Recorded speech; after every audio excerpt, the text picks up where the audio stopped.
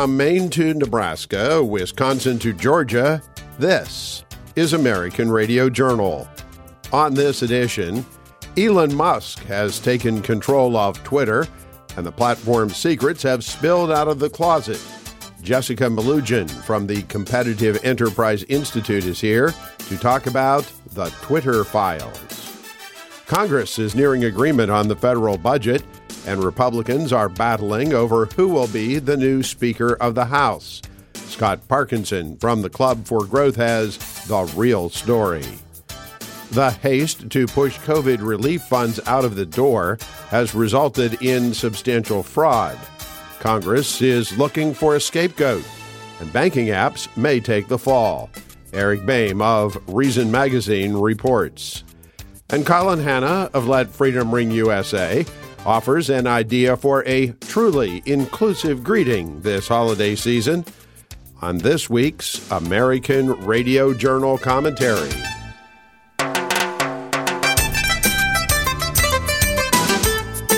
I'm Loman Henry, and welcome to American Radio Journal. Since Elon Musk purchased the social media platform Twitter, a number of controversies have erupted, ranging from staff firings to free speech to Twitter's past efforts at influencing the presidential election. Jessica Malugin is director of the Center for Technology and Innovation at the Competitive Enterprise Institute. She joins us now. Jessica, welcome back to American Radio Journal. Jessica, of course, there's been all over the news what's occurring at Twitter. Elon Musk, of course, has purchased it. For those who maybe haven't been paying attention, what's the status of Twitter these days? So the status of Twitter, I think it's more than fair to say that Elon has taken the reins. There's a big overhaul of the company underway. Significant percentage of the employees have been dismissed, and he's brought some new talent on and retained some, to be fair. And he's sort of re-examining the whole business because he's stated that his goals are to, on one hand, increase the scope of the conversation that's allowed to thrive on the platform, to make it a bigger tent, a more open conversation. But at the same time, he has the very real challenge of making the platform profitable, which he stated. And the platform has never been profitable before. So the conflict in that could come with securing advertising. So it's easy for us as users to say, okay, the more opinions, the better. Hit me with it. Let's go. That sounds great. And it is great. The problem is, where are the boundaries of that? Because mine surely differ from yours and the next guy's. And all of those probably differ from corporate advertisers. So I might be very open and grateful for hard-hitting real video news of what the atrocities that are happening in the world, and I want to know. But the maker of Lexus cars might not want that ad popping up next to a video of someone being beheaded. So he has this dance to do where he wants to make it it's not about free speech as a technical legal matter because this is a private platform, but he wants to make it a more open and a larger conversation, which I think a lot of the critics of Twitter would be very happy for. But he also has to have this thing make money and pay for itself. So there's a little tension there, and we're kind of watching him in real time work through that, which is actually really interesting. There has been a lot of criticism from the right here, Jessica, over suppression of speech and not allowing certain individuals on the platform, not allowing certain tweets to appear more often in the algorithm, all those sorts of things. Has Twitter really been, as it sort of built itself, a town hall, or up till now has it been more of, as they say, an echo chamber for the left? Depending on what side of the aisle, people might give you a very impassioned and very different answer to that question. But I will say that, Twitter technically in its terms of service, and because of Section 230, the liability shield, the federal law that protects these companies from liability claims, it is made very clear and takes full advantage of that Section 230 to say, we can do what we want. We can leave up what we want. We can take down what we want. We can promote what we want. We can hide what we want. And if you don't like it, then you take yourself and go home. This is how we're going to run this. And that's pretty much the case of most of the leading platforms do the same.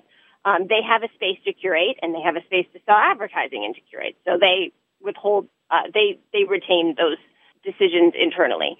But I think the public-facing Twitter, whether they're hauled up to Congress, they have been not quite as transparent as I think some people on the right would have liked them to have been. So what they have been saying is, we're not politically driven. We don't remove things for that one point of view or the other. These are all terms of service things. So both things can be true. I don't know that people who are politically biased, and by that I mean everyone, knows how they are being politically biased at every moment, right? This is all our lens. We see it through. And I think that it is very easy to think of Twitter removing things that they feel are dangerous or misinformation, where the next guy might see that as a really great counter-argument or skepticism or healthy debate. I don't think that most people know they were being politically driven in their content moderation decisions at Twitter, but the new release of all of these documents that Elon Musk has made public through a couple of independent journalists, and that's sort of what the news story is right now. All that's filtering out, and we're getting a look at the inside conversations in Twitter about these decisions. Most famously, I think, the decision to not let the Hunter Biden laptop story be shared amongst Twitter users with the direct message function. Now, that decision was reversed pretty quickly, and before the election, I think on October 23rd, Jack Dorsey, then CEO of Twitter, was already before Congress explaining that decision. So I can't really speak to the merits of thinking that that decision interfered with the U.S. election. I think we were all talking about that story and talking about that story being repressed, probably even more than we would have. But I do think that it's interesting to see how these decisions are made. And it's interesting to note that these are difficult decisions for the reasons that we don't all agree on. Well, what's pornography and what's art? What's violence and what's the news and hard reporting? What's satire and what's bullying? I mean, these are questions subject to a lot of personal interpretation. And these platforms are not always going to get that right. It turned out I don't think that the Hunter Biden laptop call was a good one. Facebook made a similar call, and I don't think that was a good call either. But these are difficult decisions to make in real time, and I like that Elon Musk is trying to bring a more intentional tolerance and openness to it. I hope that that's what's happened, but that comes with cost, because he has said you still have to find that line where controversial conversation becomes too offensive or too upsetting, and then people don't want to be on your platform, and then advertisers don't want to advertise on your platform. So we can't forget that this isn't just a pet project for him. It's also a business he has to run and make profitable. We have been talking with Jessica Malugin, who is director of the Center for Technology and Innovation at the Competitive Enterprise Institute. Jessica, tell us just a bit about the Competitive Enterprise Institute. Also, where can folks find you on the web? CEI works on free market solutions for economic issues, and you can find work on a host of subjects, including my own tech work, at CEI.org. Jessica Malugin of the Competitive Enterprise Institute. Jessica, thank you for being with us. It was my pleasure. Thank you so much for having me. Scott Parkinson at the Club for Growth. He's been keeping an eye on what's been developing at the Capitol. We have many things happening, ranging from the federal budget to a speaker's race. We're going to talk about all of them. Scott, good to have you here. Great to be back, Loman. Thanks for having me. Of course, the federal budget, Scott, was due to be done last October. As usual, it was not. There was a continuing resolution which put the budget off until this week. And now the House and Senate have to agree on a spending plan. Have they been able to come to an agreement? Well, they're getting close. And what they had this week were the chairman and vice chairman of the Senate Appropriations Committee coming to agreement with the Democrats in the House. And this agreement largely is focused on the omnibus appropriations, but it will also include a number of big-ticket legislative items that continue to put us down this path of insolvency and irresponsible spending. In Washington, what we're seeing right now is these members that are yielding power like Nancy Pelosi, and these members that are retiring like Dick Shelby and Patrick Leahy on the Appropriations Committee. And I think, honestly, they're walking around Capitol Hill and they're humming Winter Wonderland, because right now this is basically everything that they could have imagined. This is their perfect scenario. The timeline of the omnibus getting considered next week in Congress. So this week they're doing a 1-week CR that extends federal funding to December 23rd, and that is basically creating all this political leverage for the uniparty big spenders in Washington that want to bankrupt America and curry favor with their congressional district rather than do what's best for our country. And so we're seeing just loads and loads of earmarks that are going to be tucked into this omnibus. They came to this agreement, but they didn't even tell any of the other members of Congress what the agreement is. They're not telling us how much money they're going to spend. They're not saying how they're spending the money. So basically, they're tucking that bill away, and they're going to unleash it at the last minute next week and basically say, put up or shut up. We don't think you guys have got the guts to shut down government 2 days before Christmas. Is this another case of you have to pass the bill in order to find out what's in the bill? We've heard that before. Well, those omnibus appropriation bills are more than 4,000 pages long. And the House does have what's known as a 3-day rule, where the legislation is supposed to be considered for 3 days prior to getting a vote. But the House can always waive its rules. And the Senate can always come to a time agreement to avoid a shutdown. And we know how skittish a lot of these senators get when it comes time to decide if they're going to go down to the floor and actually object to a time agreement that yields the opportunity for quick passage on legislation. And so I do think this is going to be one of those instances where very few people have read even sections of the bill, let alone all of it, because it's just not possible to read 4,000 pages, and then you add in what's known as report language, and that'll be a few more thousand pages of information that legislators need to pore over in order to really fully understand what this legislation is going to do to the American people and our federal budget. Concurrent with all of that, we have a situation, Scott, where a new Congress is going to take office here immediately after the start of the new year. And that means election of a new speaker. Republicans will be taking control of the U.S. House of Representatives. Kevin McCarthy is the Republican leader. However, there appears to be some question as to whether he'll be the new speaker. What's happening there? Well, he was nominated to be the speaker, meaning he was nominated by the conference of Republicans, but he didn't have the total votes necessary to be confirmed on the floor on January 3rd. So right now there's all this horse trading related to special favors, fundraising promises, kind of the crap that most Americans get totally disgusted by. And then there's a group of conservatives that are holding the line, and they want transformational reforms in Washington to restore power back toward the rank and file and away from the oligarchs at the top of the chain. Over the past several speakers, starting with Pelosi in 2007, there was a consolidation of power right at the top. And John Boehner didn't want to give that up, so he kept it. And then Paul Ryan kept that power at the top.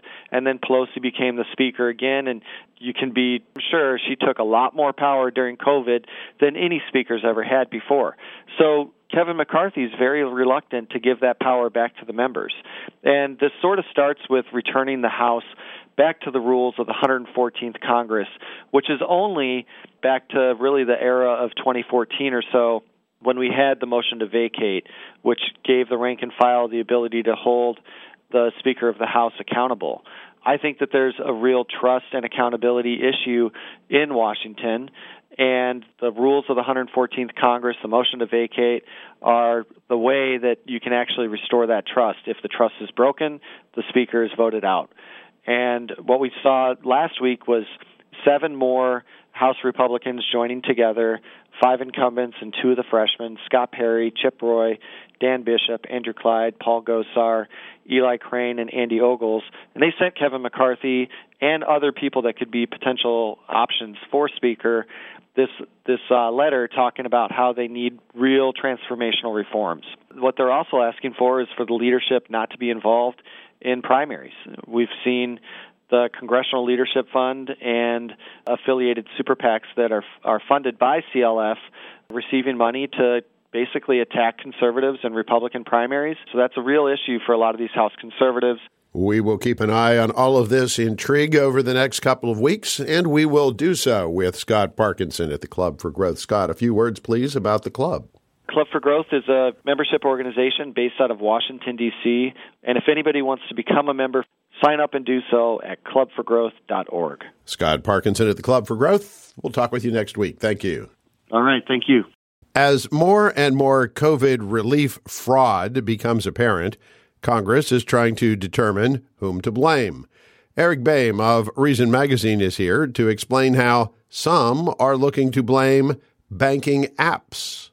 App-based financial service firms like PayPal and Square have revolutionized how American consumers and businesses move their money around. It makes it easier for me to pay my friends when we go out to dinner together. It makes it easier for lots of businesses to collect payments from their customers, their clients, to pay their suppliers. You can do it all at the tap of a smartphone button. But now that entire industry, the entire so-called fintech industry, is being blamed for COVID-19 relief fraud. Yes, really, at least that's what Congress is trying to do. Hi, folks. I'm Eric Boehm with Reason Magazine. Thanks for joining us on this edition of American Radio Journal. This week, we're taking a close look at this new report that was published this week by the congressional committee that is digging through the aftermath of the very expensive and often quite wasteful COVID-19 relief programs that were enacted over the last few years. And in this one new report, that committee is starting to point some fingers at this whole industry, at what's called the fintech industry. That's financial technology industry. Lawmakers on the subcommittee for coronavirus crisis say that widespread fraud in the Paycheck Protection Program, that's the PPP program that you may recall hearing a lot about over the past few years, it was supposed to pay to keep employees on the payroll of businesses that had to shut down either in whole or in part due to the pandemic. The report reads in part, quote, while the PPP delivered vital relief to millions of eligible small businesses, at least tens of billions of dollars in PPP funds were likely dispersed to ineligible or fraudulent applicants, often with the involvement of fintechs, causing tremendous harm to taxpayers. Now, yes, that's, of course, something that taxpayers should be concerned about, but blaming these companies, blaming these apps, well, I think that's a little bit like blaming the bank robbery on whichever company happened to manufacture the robber's getaway car. I mean, when it comes to the PPP program, there was a lot of robbing the bank. Between a quarter and a third of the money in the program, and there was $835 billion in the program, so a quarter of that is a lot, well over $200 billion, is estimated to have been stolen. Between a quarter and a third, estimated to have been stolen by fraudsters. That's based on a couple of different analyses done by outside groups. Part of that is due to the lax oversight of the PPP loans on the part of the government, and a large part of it, I think, is just because this is what happens whenever the government starts throwing large amounts of money around in a crisis. There was always going to be quite a bit of fraud in this program. Now, was some of that fraud, was some of that robbery facilitated by some fintech firms? Yeah. Absolutely, that's true. As this congressional report details, in particular, there were a pair of fintech companies, Womply and Blue Acorn, not two of the bigger players in this space. But Womply and Blue Acorn were responsible for what the committee says is a larger share of shady transactions related to PPP loans. The committee says that both of them failed to implement systems capable of consistently detecting and preventing fraudulent and otherwise ineligible PPP applications. Okay, but do you know who else failed to implement systems and missed clear signs of fraud in PPP applications? Yeah, it would be the Small Business Administration, the government agency that was responsible for handling the PPP program. But okay, let's accept the committee's premise here. Let's accept the premise that some of these fintech firms were unwilling or unable to vet users in a way that made PPP fraud even a bigger mess than it otherwise would have been with only government incompetence in the equation. Calling out those bad actors in an official government report, an official congressional report, might have some value to the rest of the industry or to consumers. Maybe there could be law enforcement actions to track down the fraudsters who use those services, and maybe the specific services themselves could be hauled into court if they failed to meet contractual obligations that came along with being trusted to disseminate some of those PPP loans. Those things would all be reasonable responses, but that is, of course, not the conclusion that the committee has reached here. The committee's report says that Congress and the Small Business Administration should consider carefully whether unregulated businesses such as fintechs, many of which are not subject to the same regulations as financial institutions, should be permitted to play a leading role in future federal lending programs. In other words, this committee is saying that an entire industry that has emerged, an entire multi-billion-dollar industry that has emerged to compete with traditional financial institutions like banks, ought to be banned from being involved in federal lending programs for the foreseeable future just because a few members, a few businesses, smaller ones within that industry, engaged in some bad behavior. And bad behavior, keep in mind, that was rampant within the government, the same government that is now proposing to regulate those fintech firms more or less out of existence. Does this make any sense at all? To carry the getaway car metaphor forward, this would be like banning all cars from driving on public roads just because Bonnie and Clyde drove a Ford when they robbed banks. The horse-drawn carriage and bicycle makers of the time probably would have loved that idea, of course, and a similar type of thing is happening here, because this report is the sort of thing that will be cited to justify putting more roadblocks in front of the fintech industry and more protections in place for legacy banking systems, neither of which is warranted. That's what Nicholas Anthony, a policy analyst for the Cato Institute, told me this week.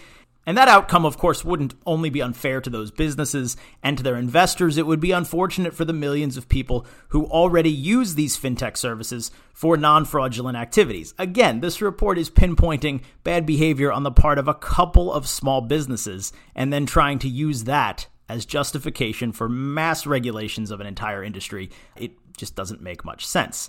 And again, if we're going to talk about PPP fraud, almost all of it should be blamed really on the federal government's own actions, which included removing safeguards designed to prevent fraud and overloading the Small Business Administration, which was responsible with handing out 20 times as much money in the span of just 33 days in early 2020 than it had ever handled in a full year in any year of its existence before that. The SBA's Inspector General pointed out in a report published in May of this year that the agency didn't have any centralized entity to design, lead, or manage fraud risk until February of 2022. That's nearly 2 full years after the PPP loans began going out the door. So yeah, the fintech industry is not to blame for the mass fraud that we saw in the Paycheck Protection Program. If the government wants to find who's responsible for all those billions of dollars that were lost, really, all Congress needs to do is find a mirror.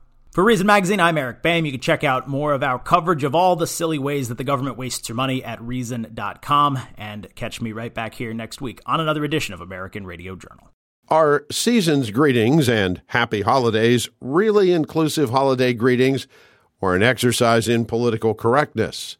Colin Hanna of Let Freedom Ring USA has a truly inclusive holiday greeting on this American Radio Journal commentary. The irony of the politically correct, virtue-signaling phrases Happy Holidays and Season's Greetings is that they're not really inclusive at all. They're actually exclusive. Exclusive not in the positive sense of that word, meaning rare and prized, but rather in the ugly, negative, sometimes anti-Semitic sense of the word, meaning no Jews or blacks allowed. It's ironic how easily the meaning of words can be distorted and corrupted into the very opposite of what a literal translation would convey. The most obvious form of this was exemplified in George Orwell's novel 1984. In his fictional totalitarian state, newspeak was a language, quote, designed to diminish the range of thought, close quote. It was characterized by the elimination or alteration of certain words, the substitution of one word for another, the interchangeability of parts of speech, and the creation of words for political purposes. The most obvious corruption of meaning was engraved on the wall of the building whose very name was Orwellian, the Ministry of Truth.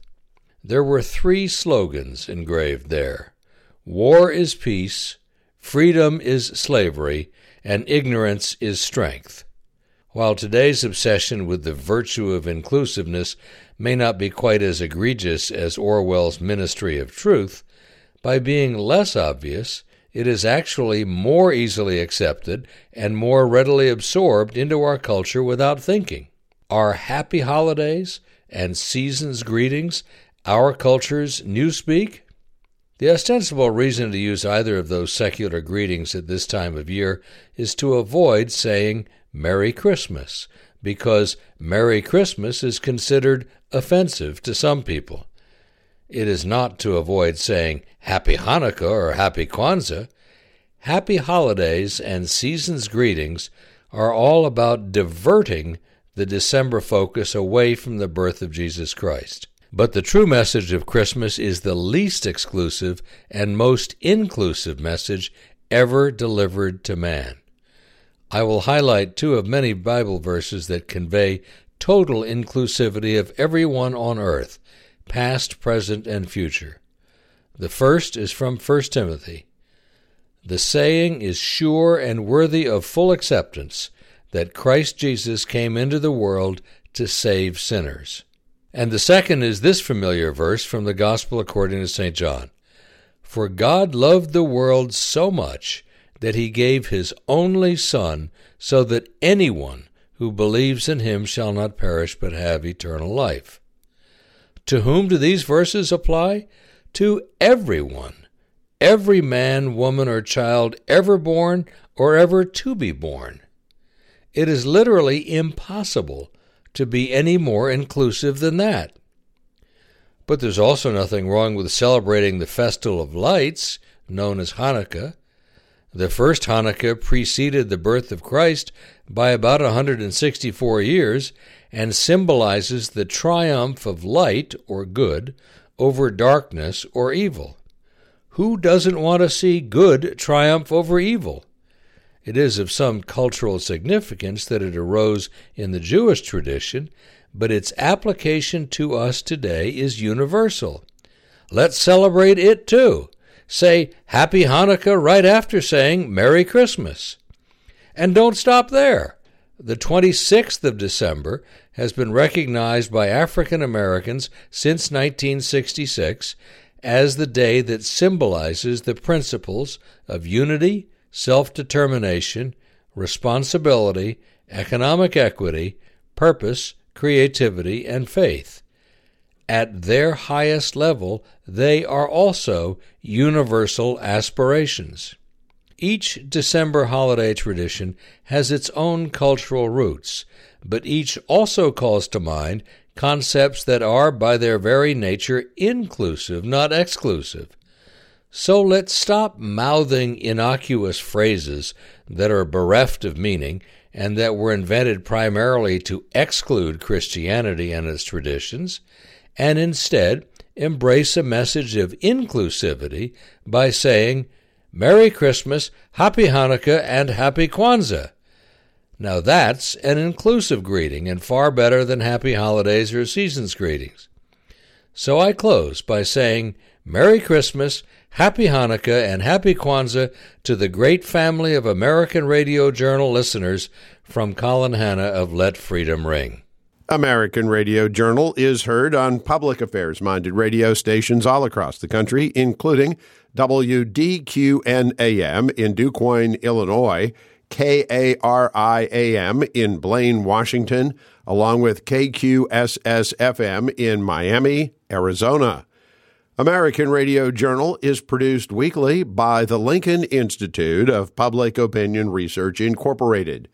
The Lincoln Institute is completely funded through the generosity of individuals, corporations, and philanthropic foundations, which underwrite the costs of this program.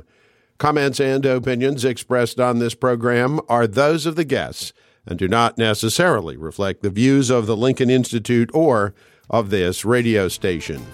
Learn more about American Radio Journal and hear expanded versions of some interviews aired on this program. Please visit our website, AmericanRadioJournal.com.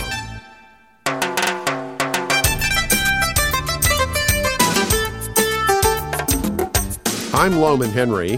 Thank you for listening to American Radio Journal. American Radio Journal, lighting the brush fires of freedom.